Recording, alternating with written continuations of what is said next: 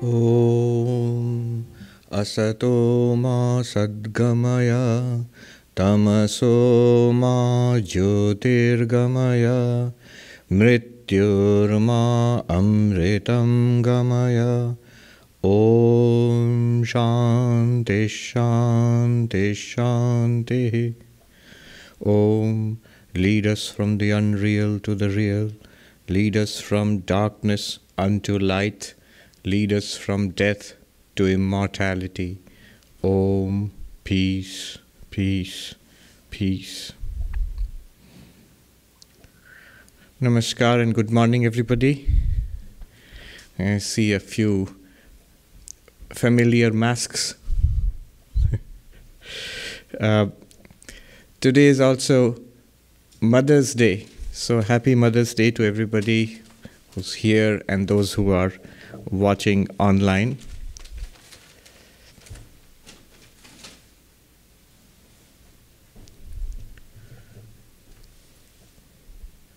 Today is also Rabindranath Tagore's birthday. But I heard naturally in India, in the midst of so much sickness and suffering and death, nobody is in much of a mood to celebrate anything. Our subject too is relevant. It has to do with suffering and how to overcome suffering in a very deep, permanent way.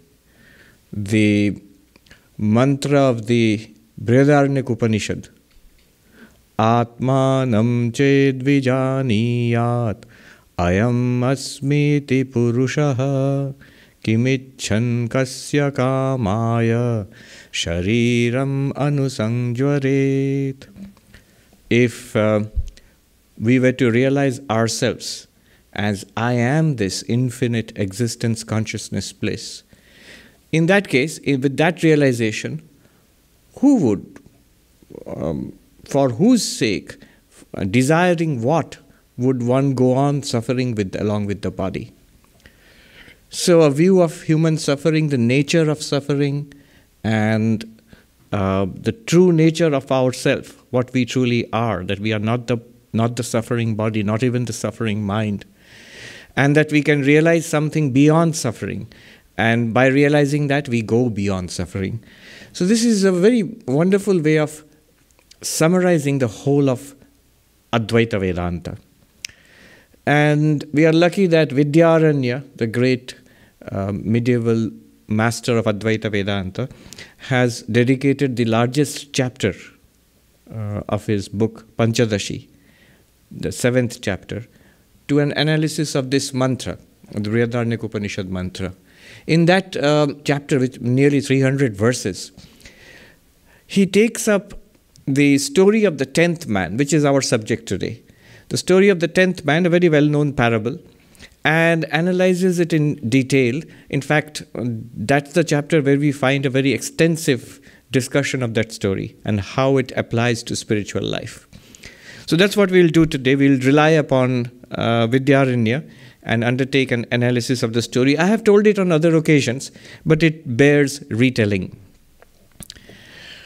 The story is pretty simple and rather cute. It talks about 10 friends who went on a journey. And these 10 friends, on the journey, they cross a river. And having crossed the river, they suddenly think, did we all cross or did anybody drown in the river? Let's count. We are supposed to be 10, so let's count. And somebody counts 1, 2, 3, 4, 5, 6, 7, 8, 9. That can't be right. Again counts 1, 2, 3, 4, 5, 6, 7, 8, 9. Oh my God, the 10th person is missing, must have drowned in the river. And the others say, let me count, this can't be right. And each of them, they count and they find there are only 9 people. Obviously, they're not counting themselves. So they find there are only 9 people and they jump to the conclusion that the 10th friend, the 10th man is dead, has drowned. And they weep and wail until a wise man passes by. You don't have to be too wise to, see through this problem. So he passes by and he says, why are you crying, my friends? They say, our friend, the 10th person, is dead. How do you know? Well, there were 10 of us when we started, and now there are only 9. We crossed the river. Obviously, our friend, the 10th man, has drowned. How do you know that there are 9 and not 10? Because we counted. Well, this man said, don't cry, my friends. The 10th man is there. The 10th man is alive and well and is present right here. Where? I'll show him to you. Count. And he said, we have already counted. Well, humor me, count again. So one of them counted 1, 2, 3, 4, 5, 6, 7, 8, 9, I told you. And this man comes and takes the hand of the counter and turns it towards himself and says, thou art the 10th. You are the 10th. Dashamastvamasi in Sanskrit. You are the 10th. 10. And this man gets it. He says, oh, 1, 2, 3, 4, 5, 6, 7, 8, 9, and then 10. Ah, the 10th man is there. The 10th man has been found, and he's so delighted. And the others say, let me try, and they try, and each one, they find the 10th man, and so they are very happy. And we are happy for them. Now, how does that apply to spiritual life? So Vidyaranya does a wonderful thing here. Notice, before we get into it, notice the wonderful pedagogy of this teaching. Here, the 10th man is not, you're not only told that the 10th man is there, but it's directly pointed out and revealed by this method of teaching. The student who is learning is not only told that there is the 10th man, but also comes to see and realize immediately, directly, without any doubt, oh, here it is, I am the 10th person. So this is the uniqueness of Vedantic pedagogy, the methodology of teaching. See, one kind of teaching is bhakti, where you are told that the scriptures say God exists, and if you believe in God and surrender to God and love God, your problems will be solved. And that's fine. But that depends upon faith and belief and surrendering and waiting. Then there is the yogic method, the method of mystical experience, where you're told that you don't have to believe in such things, but there are this set of psychophysical exercises you have to undergo.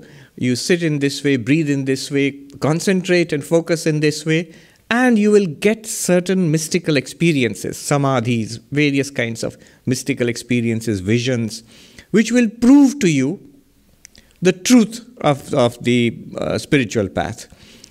Here also you are given a set of instructions which you have to do. If you don't do it, it won't lead to anything at all. But contrast this with the Vedantic methodology of teaching, the Vedantic pedagogy, where you're not only told that the 10th person is there, but you're shown. There's nothing more left to be done after that. You, by the very method of teaching, you come to see. And this coming to see, it's seeing with a capital S, coming to see. This seeing is darshana, realization. Swami Bhuteshanandaji used to say, Brahma darshan hai na, Brahma gyan hai. You don't have a darshana or a vision of Brahman. You have the knowledge of Brahman. So this is actually the only Brahma darshana that is possible. The vision or the realization of Brahman is the knowledge of Brahman. And this knowledge of Brahman is given directly by this method of teaching. The 10th man, the story is so interesting. It shows the teaching is not just transmission of information. It's actually giving the realization that I am the 10th. And that actually applies to Vedanta itself. So we'll see how. Vidyaranya says that there are 7 stages in this story. If you look carefully, you can find 7 stages. And then he'll apply it to our spiritual journey. What are the 7 stages? The first is ignorance, ajnanam.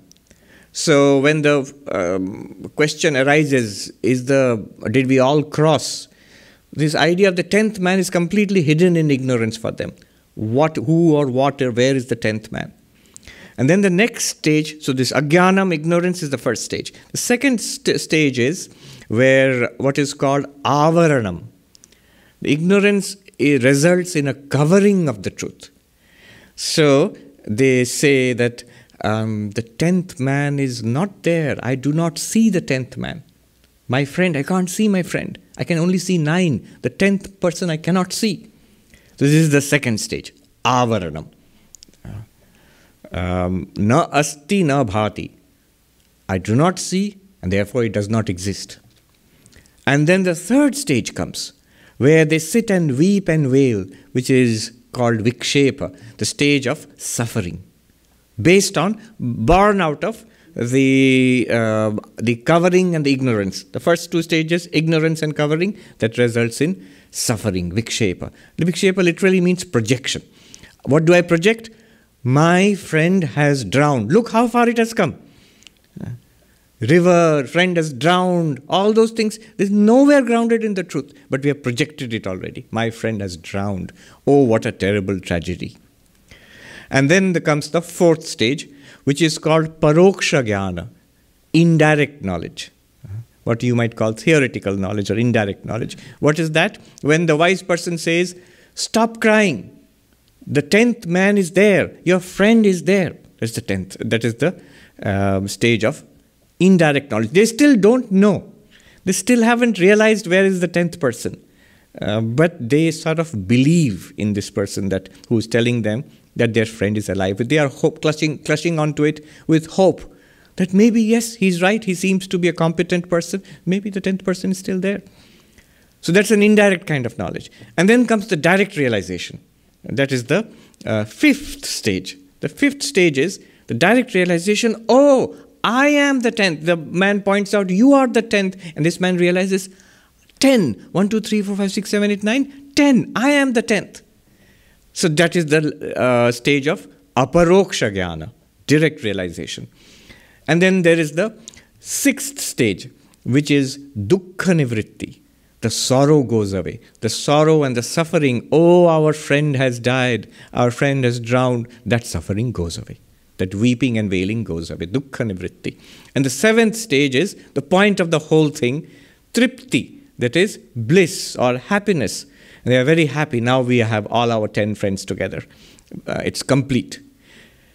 Now this is the analysis of the story. Now Vidyaranya applies it to our spiritual journey. The spiritual journey of the jiva, the individual sentient being. And say, what is an individual sentient being? Sounds rather formidable. That's you. That's us. The individual being, the spiritual seeker, our journey. And he says exactly those 7 stages. If you apply it, you'll see those 7 stages in our life. The first is stage of ignorance. The individual being, the jiva, is completely ignorant of our real nature. We are ignorant of our real nature as Satchidananda, as existence, consciousness, bliss. We are fully identified with this body and mind, and that's what we think we are. Remember the classic example of the face in the mirror. This is my real face, and I look into the mirror and I see a reflected face there. Now suppose I've forgotten somehow, for some weird reason, I've forgotten that this is my face, and I think I am that one in the mirror. And then I identify myself with that one, and its fortunes and misfortunes are my fortunes and misfortunes. A dirty mirror becomes a dirty face, a convex or concave or cracked mirror, the reflection is distorted, and I say that I am that one. Look how it is suffering. Something like that has happened in the first stage. Ajnana, ignorance, beginningless ignorance, and from lifetime to lifetime we are identified with this body and mind, and this is the state of the jiva, the individual being. But this is not all. It goes to the next level, that is avaranam, where this ignorance is expressed in the covering up of the real nature. The covering up is manifested as when we say na bhati na asti, that I, the pure consciousness, existence, consciousness, bliss, Satchidananda, such a thing is not there. And in Nabhati, even if it is there, I'm not experiencing it. Just like the 10th person, who said the 10th person is not there. Not only that, he's saying, I'm not experiencing the 10th person. Both are not true. 10th person is there, he is himself the 10th person. And he's himself experiencing himself all the time. And yet he claims, 10th person is not there, I do not experience this 10th person. Exactly like that, Advaita Vedanta claims that we feel, the jiva feels at this second stage, that Satchidananda, Atman, pure consciousness, infinite being, such a thing is not there. And I don't experience it. Na asti, na bhati, does not exist and not experienced at all. underlying this implicit is the Advaitic claim that it not only exists, it exists. It is also being experienced all the time. This is the interesting thing. Na asti na bhati. And because of that, what do I think myself to be? This body and this mind, identified with this mind and body. I am identified with all the actions and experiences of this body-mind. In technical terms, karta bhokta.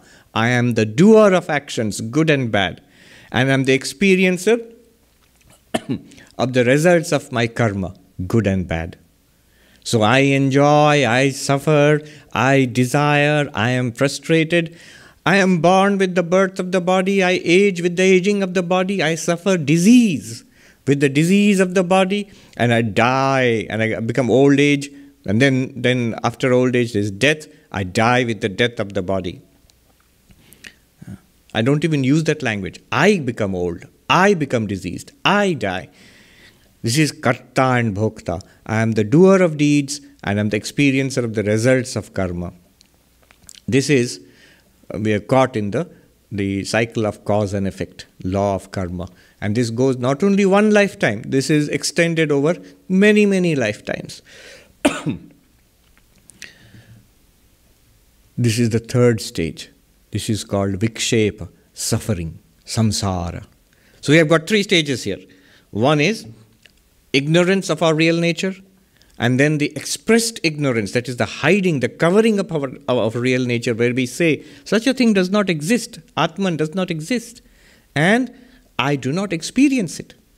And then the third stage of vikshepa, that I am a samsari. This is the third stage in the spiritual journey of the jiva. I am a samsari. What can I do? I suffer, and if you believe in multiple lives, I'm going through this life after life. Then, by chance, you may wander into the Vedanta society and stumble upon a class of Vedanta. Or let us be liberal. Why just Vedantas? You come to spiritual life. Maybe after many lifetimes of suffering, after many lifetimes of then the inquiry arises. What is this? Why is this going on? What is the point of all this struggle and misery and suffering? An inquiry arises, the meaning of it all. And then we come to spiritual life. And then you are told that you were mistaken all along. We're deeply mistaken about ourselves. As Swami Vivekananda used to say, if only you know yourselves as you truly are. That we are not this body, not this mind. We are existence, consciousness, bliss. Chidananda Rupaha Shivoham, as Shankaracharya sings. So we are told this. And we come to, first of all, we believe, well, maybe what the Swami is saying, and there's so many of these books, and they're really ancient books, maybe since they're so old, they must be right somehow. We have got some kind of faith, some kind of belief, some kind of... we even use our logic and our reasoning that, yes, it's possible. All these arguments which are being given in Vedanta, they seem to indicate the possibility that I'm actually not this body, or at least not just this body. Something deeper, something more profound is there about my own real nature. And the rishis of the Upanishads have said it. I did not know this. Recently I discovered, I heard it in one of the talks of Swami Pitambaranji, where he talks about the great Marathi saint, Sant Gyaneshwar. It seems he said that, what are the Upanishads? The rishis, they gorged themselves on self-knowledge, on Atma-jnana. They were full of knowledge of the self, full of knowledge of Brahman. And like having eaten a very hearty meal, you burp. So they burped. And the burp is the Upanishads. So the Upanishads are the burp of these rishis who are full of self-knowledge, of knowledge of the Absolute. So since we have this tendency to trust the philosophical burps of the rishis, so we get this indirect knowledge. This is called paroksha jnana. What is the nature of the paroksha jnana? Brahma asti. there is such a reality called Brahman, which is infinite existence, infinite consciousness, infinite bliss. Such a thing is there. And like the 10th man. The 10th man is there. The wise person says the 10th man is there. They still don't know where is the 10th man, but they begin to understand, or at least they begin to have some kind of conviction, some kind of peace of mind that maybe it's possible that the 10th man is there. Similarly, we get a kind of faith that it is possible, perhaps, that such a reality is there. Existence, consciousness, bliss, which is immortal, not subject to death, not subject to disease, not subject to the ups and downs of the mind, the elation and the depression of the mind. Such a reality might be there, but we don't know where it is.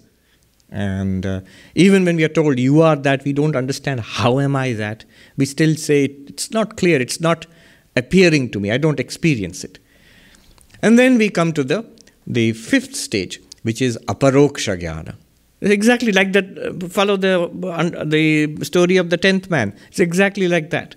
We come to the stage of aparoksha jnana. Aparoksha jnana means the direct realization or direct knowledge.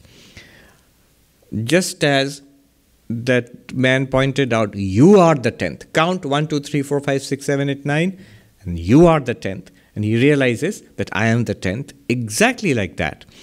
Vedanta gives us a series of methodologies which culminates, if it works, if it is used properly, if it works, then it will culminate in the sudden, direct, it's like a veil falling from your eyes. It's like an awakening.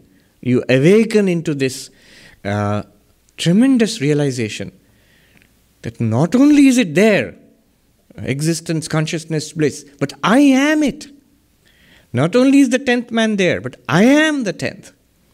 How does it work? So the teacher tells you that start with, since you are the 10th and you don't realize it, start with what you think is the 10th or the Atman. What do you think is the self? And just like that man counted 1, 2, 3, 4, 5, 6, 7, 8, 9, we are guided into it by Vedanta. Count. What do you think you are? Body. All right, first, 1. And this body. And then we are shown why we cannot be the body. With certain reasons. We will look at this at the end of this talk and actually how to apply the 10th man story to our personal spiritual life. That we cannot be the body for certain reasons, and we begin to see that we cannot be the body. We are the experiencer of the body. Something within the body which is experiencing the body, an embodied awareness. And then are you the life processes, the prana, which, the breathing and the hunger and thirst and assimilation of food, all the biological processes in this body which keep the body alive, prana. Are you that? And we are led to understand that we cannot be the prana also. So it's exactly like counting. 1, 2, 3, 4, 5, 6. Here the counting is from the outermost body, then inner we experience the prana. Are you this prana? And we see that no, we are the experiencer of the prana. We are not the prana itself. It's a process. It's like an object, an objective process. Subtler, more inverse to the prana, the mind. Are you the mind? And when the same arguments apply. Even the mind is something that we experience. Thoughts, feelings, memories, desires. Then you say you're not the mind. Then count deeper. So you have gotten already 3. And body, no. That's 1. Then the prana, no. I'm not the prana. That's 2. Then the mind, no, I cannot be the mind. That's 3. And then you go deeper, intellect, those who know, you know that I'm going through the Panchakosha method. But there are different methods. One is the Panchakosha method.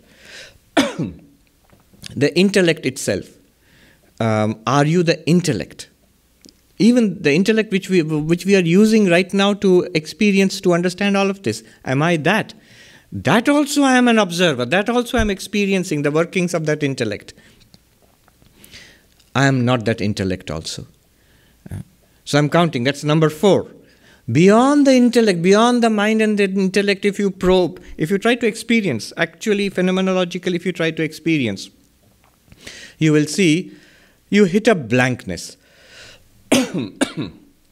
You hit a blankness, and that blankness is indicative of the causal body, the Anandamaya Kosha. And that also is an object of experience. I am not that either.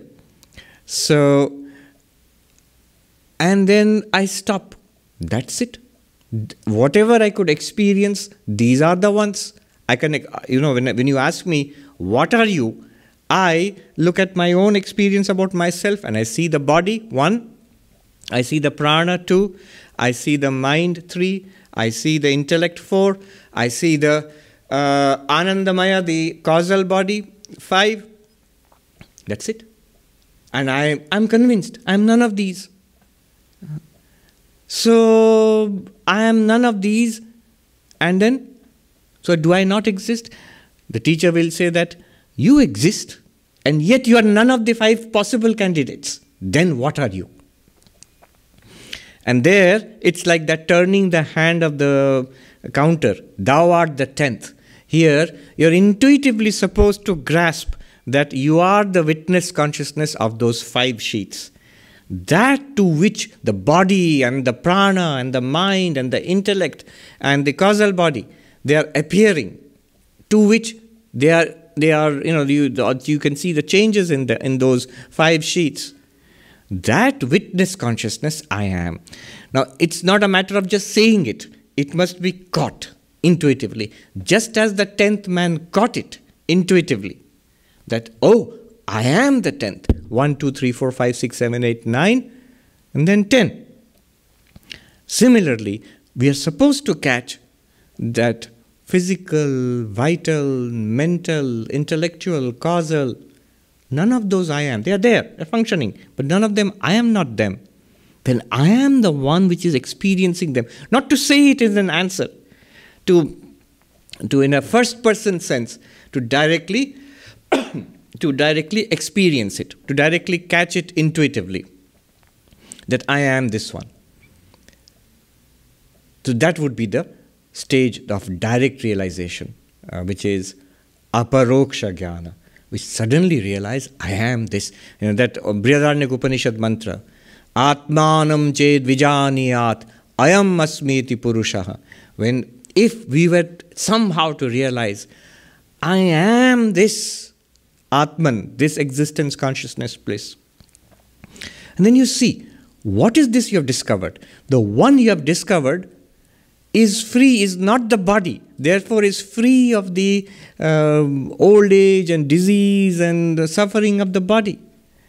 It is not the prana. Prana, it is free of the hunger and thirst and the sickness which is in the prana. Both health and sickness, they are because of the prana.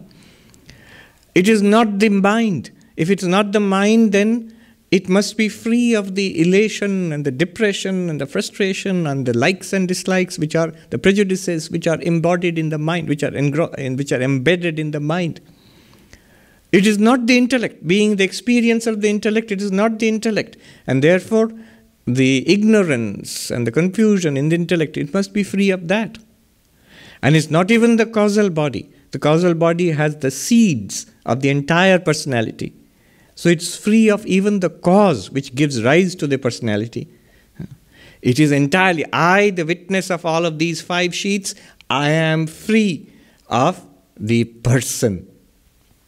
The person, Sarva Priyananda, does not attain freedom, but I attain freedom from the person. Atmanam ched vijaniyat ayam asmiti purushaha. If I were to realize myself as this infinite being, why do I keep saying infinite being? What is finite? The body is finite. The body has a beginning. The body is subject to change and decay and old age, and the body is subject to death. The mind is finite. But where is the limit for that witness in which the body and mind appear, function, and disappear? That witness is unlimited. It has no beginning in time, it has no end in time. Time appears to it It is not in time. Time is in it. Space appears to it. It is not in space. The body is located in space. Is consciousness located in space? Space and time are experienced by that consciousness. So, when I realize that I am this consciousness, I realize that this is unlimited and it's free of suffering. So the sixth stage comes, dukkha nivritti. The sixth stage, when the 10th man who realized that I am the 10th, and then they were free of suffering, that my friend, the 10th man, is drowned, that suffering goes away. No, the 10th man is not drowned. The 10th man is alive and well.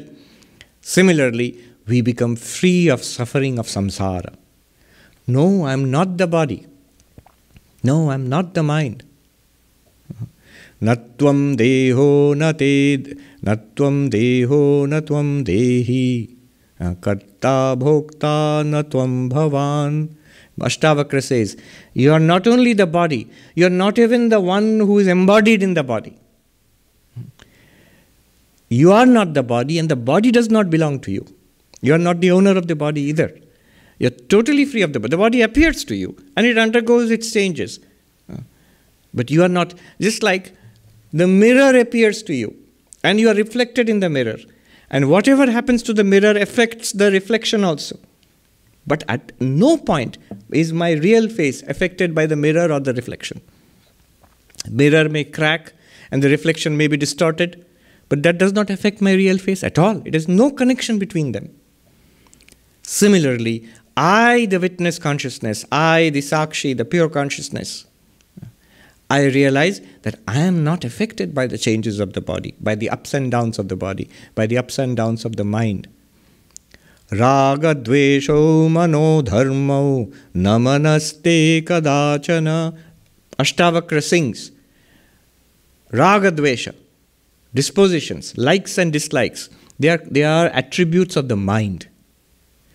The mind itself is not yours.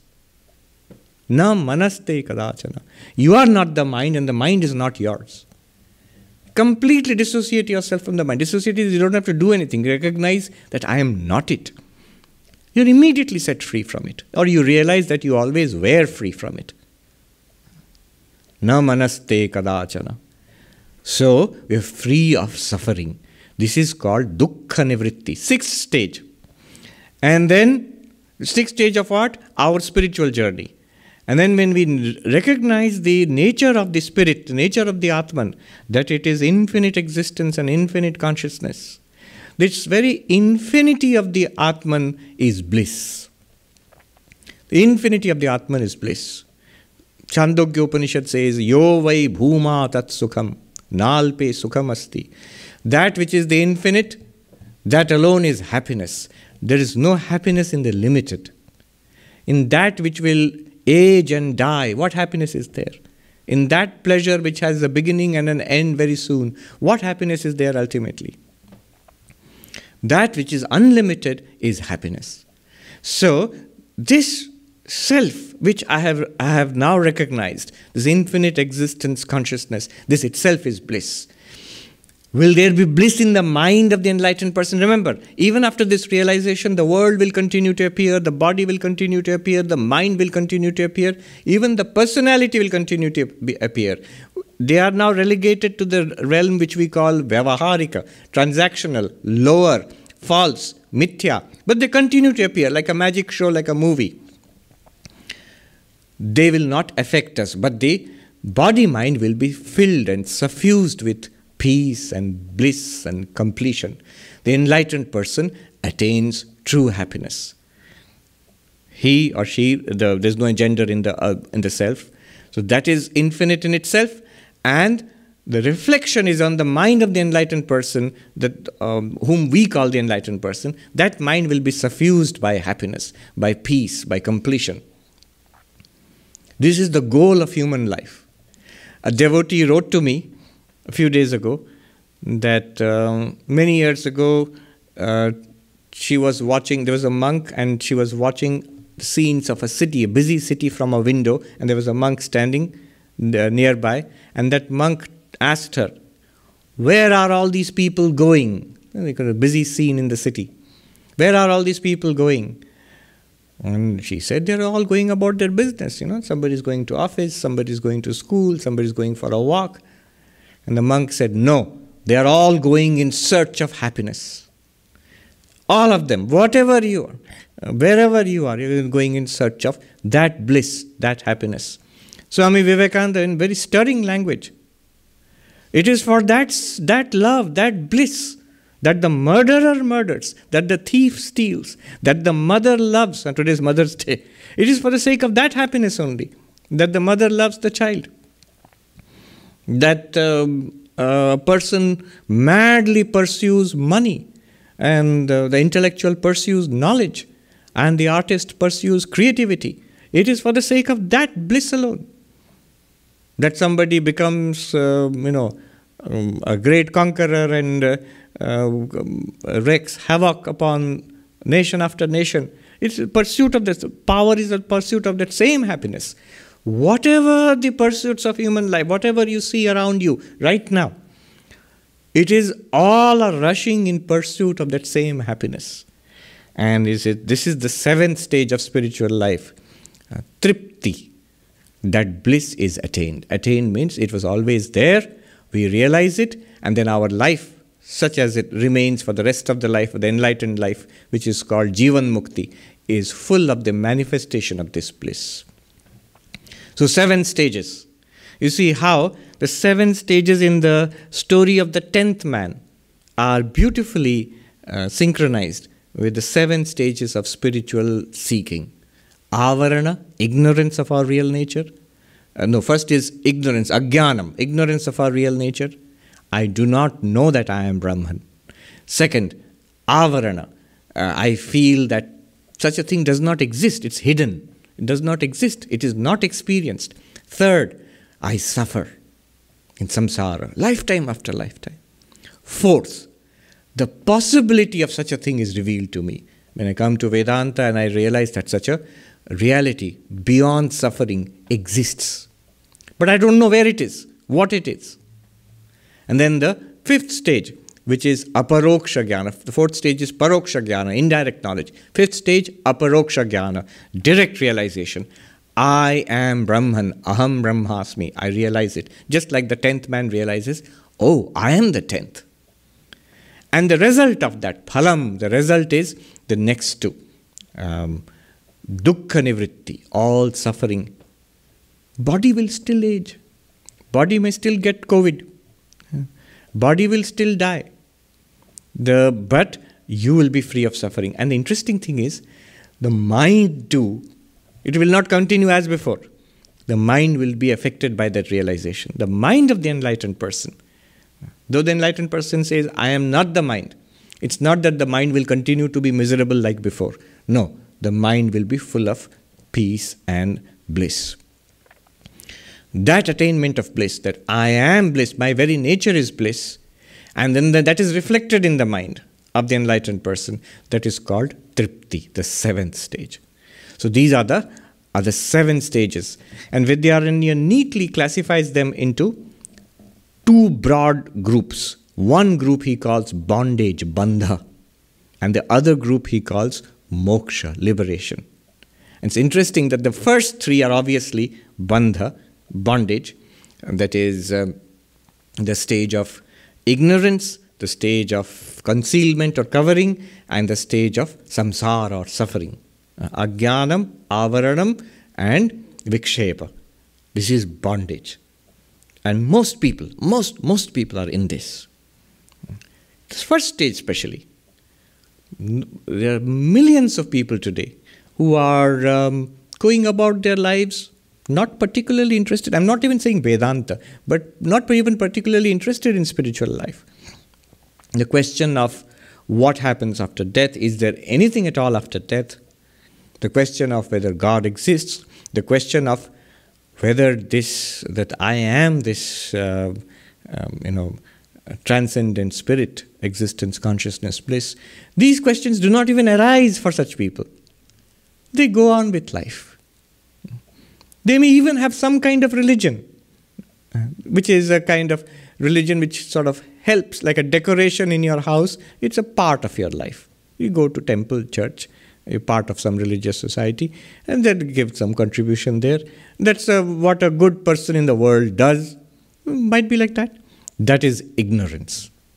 And then comes the next level, which is actually feeling that such a thing does not exist, I do not experience it, and so on. So this is bondage.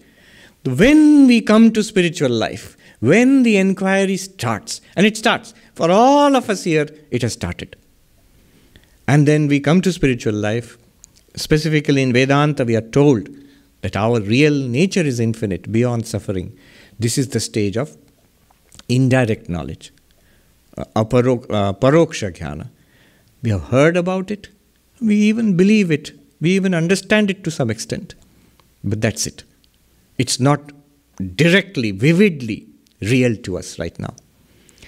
And then finally, when it clicks, when it falls in place, I am Brahman. So that's the fifth stage, aparoksha jnana.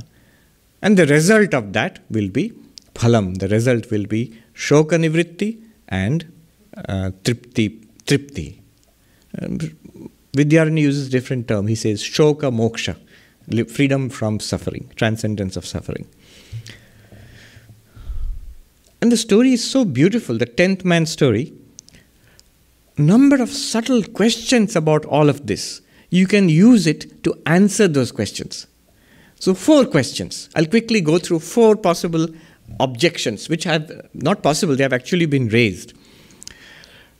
The objections are very interesting. If you look at the objections to the Advaitic theory of the self, Advaitic teaching about the self, you understand it better. The teaching itself you understand better if you take these objections seriously.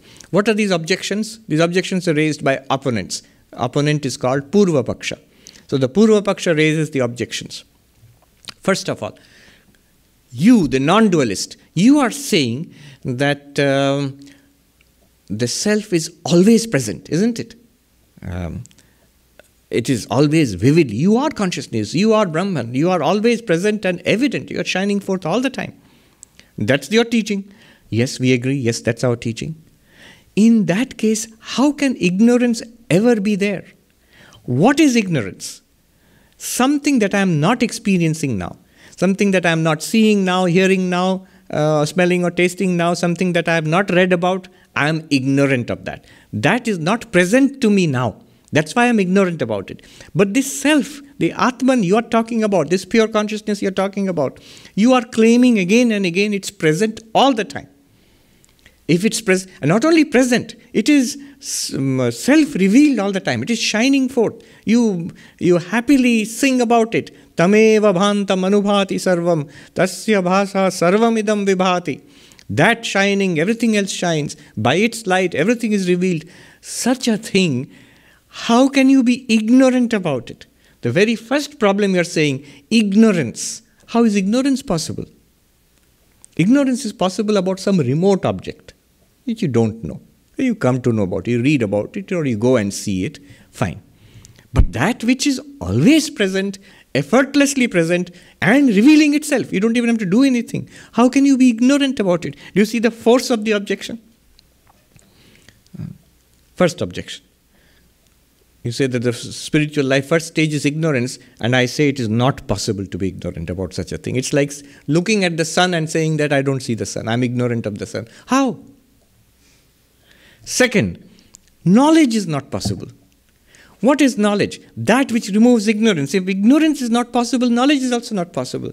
That which is all the time available as I am, what new knowledge will you get about it? The knowledge about the self is not possible. The self which you are talking about, non-dualist, this existence, consciousness, bliss, always there, always shining. Ignorance is not possible, therefore knowledge is also not possible. See, they're cutting at the very root of Advaita Vedanta. The fundamental teachings are being attacked. Not only that, this you talked about direct knowledge and indirect knowledge. Paroksha jnana, aparoksha jnana. Indirect knowledge, direct knowledge. That also is not possible. Indirect knowledge. When is indirect knowledge possible? For something that is removed from you. I am here.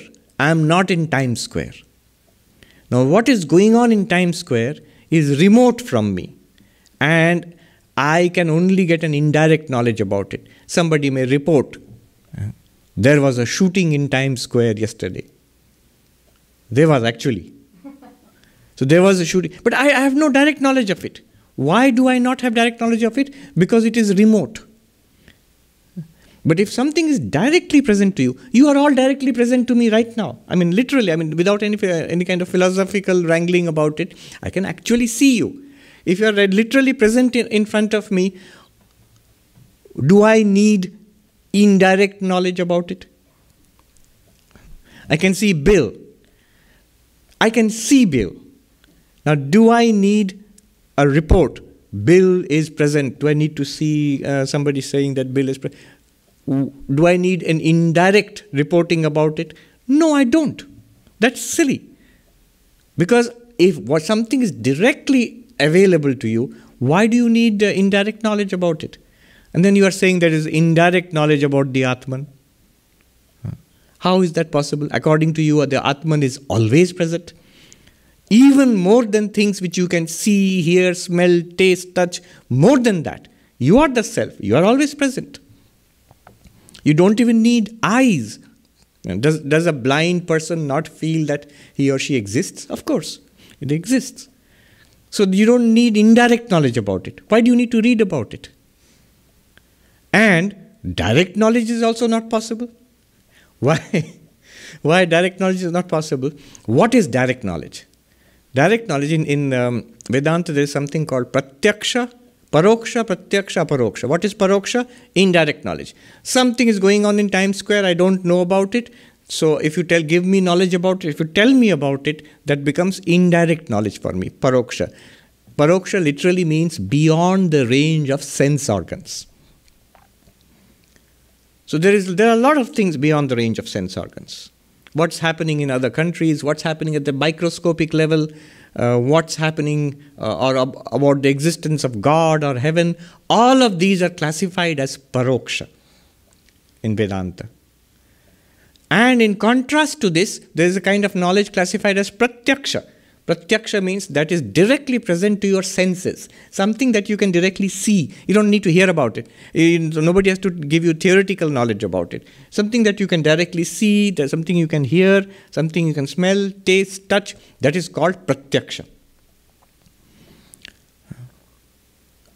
And then even more direct than pratyaksha, mental states, the states of our mind. I have a pain, I have a desire, I feel happy, I feel miserable. How do we know these things? We know it. How do we know them? We know them directly in our own minds.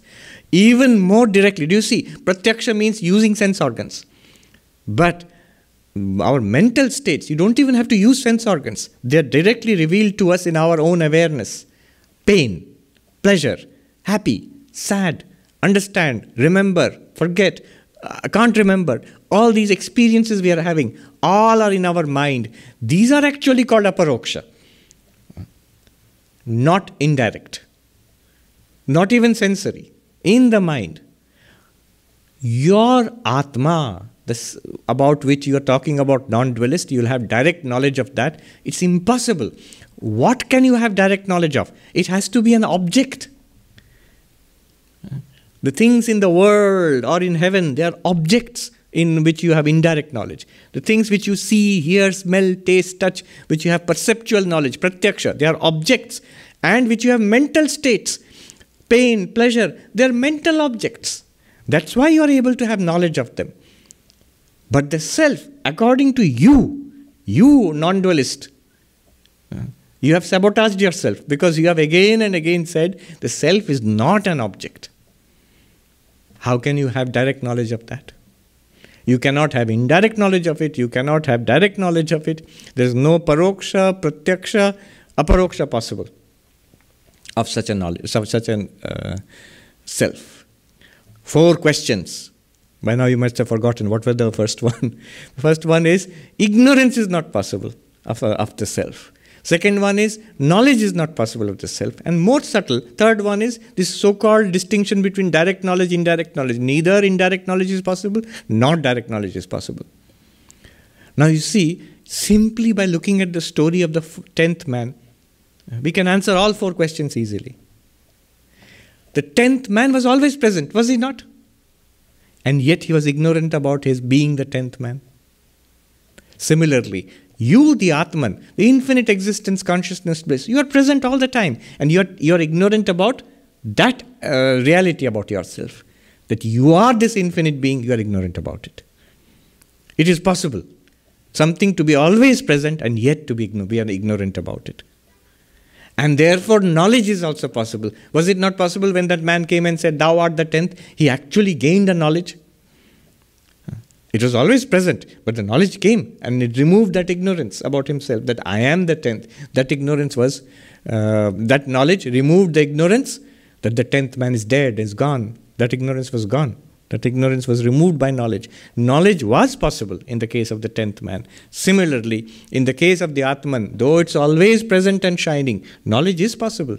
When we actually make the breakthrough and realize, I am this, Ayam asmi iti purushaha. When we have that experience, I am this infinite being, it's clear, it's a breakthrough. Definitely it's a case of knowledge. A very strange, a very peculiar, interesting kind of knowledge, but it's knowledge. And the difference between indirect knowledge and direct knowledge, that also we see in the case of the 10th man. Did that wise man not say, don't cry, the 10th man is there? Though he was, that person who was counting was himself the 10th man, what did he feel? Oh, there is some 10th man. Thank God, this man is telling me. Did he not get an indirect knowledge? So indirect knowledge, paroksha jnana is possible. After studying Vedanta, the philosophical burps of the rishis, we get an indirect knowledge that such a thing is possible. I believe it. I am certain such things, that infinite existence, consciousness, bliss, I am that, I don't know how, but I am that infinite existence, consciousness, bliss. I even sing with great enthusiasm, Chidananda Rupa Shivoham. I feel very nice also. Indirect knowledge. It is possible, why not? And finally, direct knowledge is also possible. Did that 10th man not get the direct knowledge? Though he was the 10th man, but he got that knowledge. I am the 10th. And he was so delighted, and he got the results of that knowledge also. All sorrow went away, and delight came to him, tripti came to him, delight, bliss. So the knowledge is also possible. Ignorance is possible, knowledge is possible, indirect knowledge is possible, direct knowledge is possible. The 10th man story is so wonderful. It easily answers these questions. Now one might think, how do I actually apply it? So I'll give a short meditation to apply the 10th man story.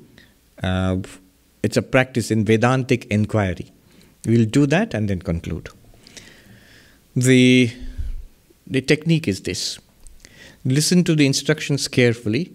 The important thing is, 1, to listen, 2, to understand, and 3, most important, the important thing is to actually note it in my own experience. To actually note it in my own experience. We'll see how that works. So if you sit in a relaxed way, and just so that the body is stable, when the body moves around or is in a bad posture, it affects the mind. And the mind is our instrument in these inquiries. Sit in a relaxed way, straight, not rigid. Gently close your eyes and listen to my voice. Remember, listen, understand, and track it in your own experience. Watch it. Actually experience it moment to moment as the instructions are given. What are we going to do? We are going to see, we are told that we are the witness consciousness. Now we are going to see that we are the witness consciousness. Actually realize that. Just like the 10th man counted, we are going to notice not 10 things, but 5 things and count them and eliminate them from the possibility that I am this, and then realize what I am truly. When I say, well, who am I? The first thing that comes to mind is the body. The first thing that we feel that I am this, it's the body. And then we notice the body. As you sit relaxed and quiet, become aware of the body. As we become aware of the body, we notice that it is an object and I am aware of it. Just as I am aware of the clothes that I am wearing, I am aware of the chair I am sitting on, I am aware of the body. As I am not the chair, I am not the clothes. In the same sense, exactly, I am not the body also. It's an object. I am awareness and the body is an object. Not a suggestion, not theoretical. Just see, it's a fact. This body is an object. I experience it. I am not it. The body changes continuously. And I, the one who is aware of the body, am the same. I experienced the body when it was a child. I experienced the body when it was a teenager. I experienced the body when it was middle-aged and old. So, I am relatively unchanging and the body is changing. I am aware and the body is not aware. I am aware of the body. The body is not aware of me. So I am awareness, the body is not awareness. I am sentient, the body is not sentient. Because of these reasons, I am not the body. Because I am the experiencer of the body and the body is experienced. Drashta and Drishya. I am unchanging, the body is changing. Savikara, Nirvikara and Savikara. And I am consciousness, Chit, and the body is Jada, insentient. These are not just arguments. They are arguments, but they're more than arguments. You must see them as fact. It's true. All right. Then what am I? I look to something more subtler. Clearly, I am there. I'm not the body, but I am there, somewhere here. Then I look to something more subtler. The prana, the breath. Focus on the breath. Breathing in. Notice it actually, physically at the nose. Breathing in. Breathing out. This air that comes in, the action of the lungs and the physiological action of breathing, am I this? Obviously the mind says, no, I am not this kind of muscular action and a little burst of air that comes in and goes out. I am the experiencer of this process. I am drashta and this is drishya. It changes. When I am breathing in, I am the same awareness who is aware of the breathing in. When the breath is going out, I am the same awareness who is aware of the going out breath. I am aware of the prana when it is hungry. I am aware of the prana when it is thirsty. I am aware of the prana when it is satiated, full. I am aware of it when there is tiredness. I am aware of it when there is energy. So all the ups and downs and movements of the prana I am aware of. It changes, I am unchanging. I am nirvikara, it is savikara. And this prana, the breath, is it aware or am I aware of it? Very obviously. Note, I am aware of the breath. The breath is not aware of me. I am awareness and the breath, the prana, is jada, insentient. I am sentient, it is insentient. Because I am drashta and the breath is drishya. Because I am nirvikara, unchanging, and the breath is continuously changing, savikara. Because I am consciousness, chaitanya, chit, and the breath is jada, insentient. I am not the breath, I am not the prana. I look inwards. See, I am eliminating, just like 1, 2, 3, 4, 5, 6, 7, 8, 9, like that I am eliminating. Not the body. Not the prana, neti, not this, not this. Now look at the mind itself. Thoughts and feelings and perceptions from all the sense organs. What you see and hear and smell and taste, all of them are dumped into the mind. They all become vrittis, movements in the mind. Memories, desires, likes and dislikes, they are all emerging and disappearing in the mind. Note.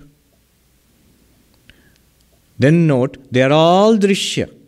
You are aware of it. We are aware of these things. So they are all drishya. I am the drashta. And is it changing? Yes, of course, the mind is changing continuously and fast. And I am the one which is watching all the changes in the mind. So I am relatively unchanging. changing and unchanging. And then finally, most amazing, we always identify mind with consciousness. But are you not aware of the contents of the mind? Are the contents of the mind aware of you? Not at all. Your awareness, you shining, the mind is revealed. The mind does not reveal you. Because you are drashta and the mind is drishya. Because you are nirvikara and the mind is savikara. Because you are chit and the mind is jada. You are not the mind. I am not the mind. Neti, neti. Look at the instrument of knowledge, the understanding which we are using, intellect itself. The one which we are using right now to think about these things and understand and get a clarity. That instrument itself. Are we aware of it? Yes. When it is confused, I was aware of it. When it gets knowledge, I'm aware of it. Confusion, understanding, these are activities of the intellect, of the Vijnanamaya. I am drashta and the intellect is drishya. I am nirvikara, intellect is savikara. Changing. I am chit, intellect is jada. Most interesting. Consciousness is very closely associated with the intellect. We always feel, when we are thinking and understanding, we feel most conscious. And yet, that consciousness and the intellect, the relationship is like the reflected face and mirror. It is not the real consciousness. I am chit and the intellect is jada. Neti, neti, I am not the intellect. If you push, now in your own experience, not theoretically, just look. If you push beyond the intellect, what does it mean? I am not the body. Imagine the body is not there. I am not the breath, the prana. Imagine the prana is not there, the breath. Don't stop breathing, but imagine it's not there. Imagine mind is not there. Thoughts, feelings, emotions. Even the faculty of understanding of all of this, the understanding also shuts down. Blank. Absolute blank. World is not experienced. Body is not experienced. Breath and mind are not experienced. Intellect is not experienced. Blank. And yet, the blank is also experienced. It's an object. I am not the blank also. Neti, neti. That blank is the anandamaya, the causal level, what we experience in deep sleep. I am not that. Then what am I? Like thou art the 10th. There I have to make the inward turn. That to which the body and the prana and the mind and the intellect and the causal state, they are all appearing, changing and disappearing. I am that. And that is the real consciousness. It's just like moving from the mirror and the reflected face in the mirror to the real face. The movement must be in understanding. It must be an intuitive movement. Just like that man realized, I am the 10th. Exactly like that we must realize. I am the witness of this entire range of phenomena. From the causal to the intellect, to the mental, to the vital, to the physical. From Anandamaya to Vijnanamaya to Manomaya to Pranamaya to Annamaya. All of them are appearing to me. And of course, through that, the external universe. All of it is appearing to me. In me, the awareness. I must be awareness because it's all appearing. It is all experienced. Now, consider this awareness. Does it get old? Does it get wrinkles? Is the awareness born with the birth of the body? Would it die with the death of the body? Does the awareness become hungry, or does the awareness become aware of hunger?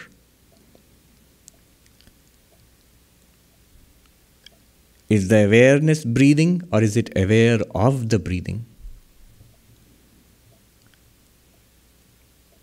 Misery and depression.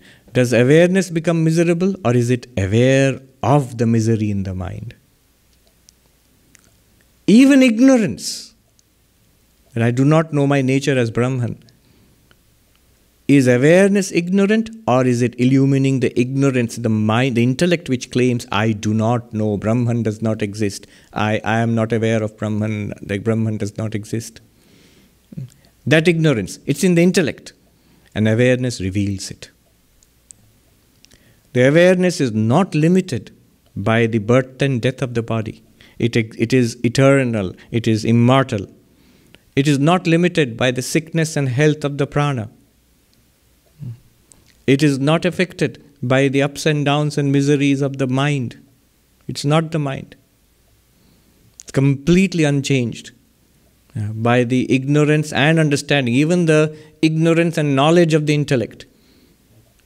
They do not affect me, the awareness. And the seed state, the causal state, which blooms out into the experienced universe, body, mind, and universe. That also is appearing in awareness. The awareness is not affected by it, not smeared by it, not affected by it at all. I am free of the five sheets, the 5 levels of the human personality. I am deathless. I am free of the ups and downs of the mind. I am free of ignorance and knowledge also. This free, unlimited awareness I am, never subject to sorrow. And this infinitude itself is my perfection, my wholeness, is my bliss.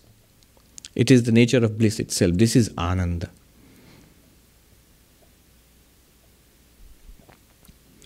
So gently open your eyes. This experience, this process which I talked about, is Vedantic inquiry. I did it with the help of the Panchakoshas. Just as the man was dismissing 1, 2, 3, 4, 5, 6, 7, 8, 9, none of them are the 10th, and the 10th man cannot be found. Similarly, we dismissed body, prana, mind, intellect, the Anandamaya, the causal state, and that I am not any of them, and I showed why I am not any of them. And then intuitively, just as the man realized, thou art the 10th, I am the 10th person, intuitively we are supposed to realize, grasp it. There's no word for it. It should flash, it should be suddenly realized that I am the awareness in which all of this is appearing, and the awareness is not touched by any of it. And you are set free. This is the meaning of the Brihadaranyaka Upanishad mantra. Atmanam ched vijaniyat ayam asmiti purushaha. If the individual being, the jiva, the purusha, we, the sentient being, we are suddenly to realize, I am this infinite being, free of the 5 sheets, free of the 3 bodies, physical, subtle, and causal, free of the 3 states of waking, dreaming, and deep sleep. If I were to realize this, Kimichan kasya kamaya, desiring what? I'm infinite, what do I need? Whatever it seems to be there out there attractive to me, they're all appearances of me. Kasya kamaya, for whom? It's the individual limited being who's running around. They're all rushing around in search of happiness. I am not that individual limited being. I am the infinite. Where will I go, and why should I go anywhere in search of happiness? Shariram anusangjoret. Then why should I follow the body in its inevitable decline and death? Why should I suffer along with the suffering of the body? The body will go on its own trajectory. But I should know vividly, I am always free of it. It's fine. Let 1,000 bodies come and go. It's like Swami Vivekananda's story of the big buffalo, the ox, on whose horns a mosquito came and sat. After some time, the mosquito felt bad and said, Mr. Buffalo, I'm sorry, I sat on your horn without your permission. I must have really troubled you. And the buffalo said, oh, you're there. I didn't even notice. You can come and settle down there with all your family. Similarly to the world and all its problems, we should be so strong, so established in our own infinitude. We should say, oh, you're there, world. Old age, disease, death, ups and downs in the world. I did not notice. You can bring your whole host of other problems also and settle down. They're nothing to me. You are an appearance, a figment, an imagination, a figment of imagination, a dream. In me, the awareness. So this is the grand meaning of the Brihadaranyaka Upanishad mantra. I pray to Sri Ramakrishna, the Holy Mother, and Swami Vivekananda. May this great Upanishadic teaching may it flower in our lives, and may we be set free of suffering. May we realize that tripti, that bliss, which is our own divine heritage. Om Shanti Shanti Shanti Harihi Om Tat Sat Shri Ramakrishna Arpanamastu.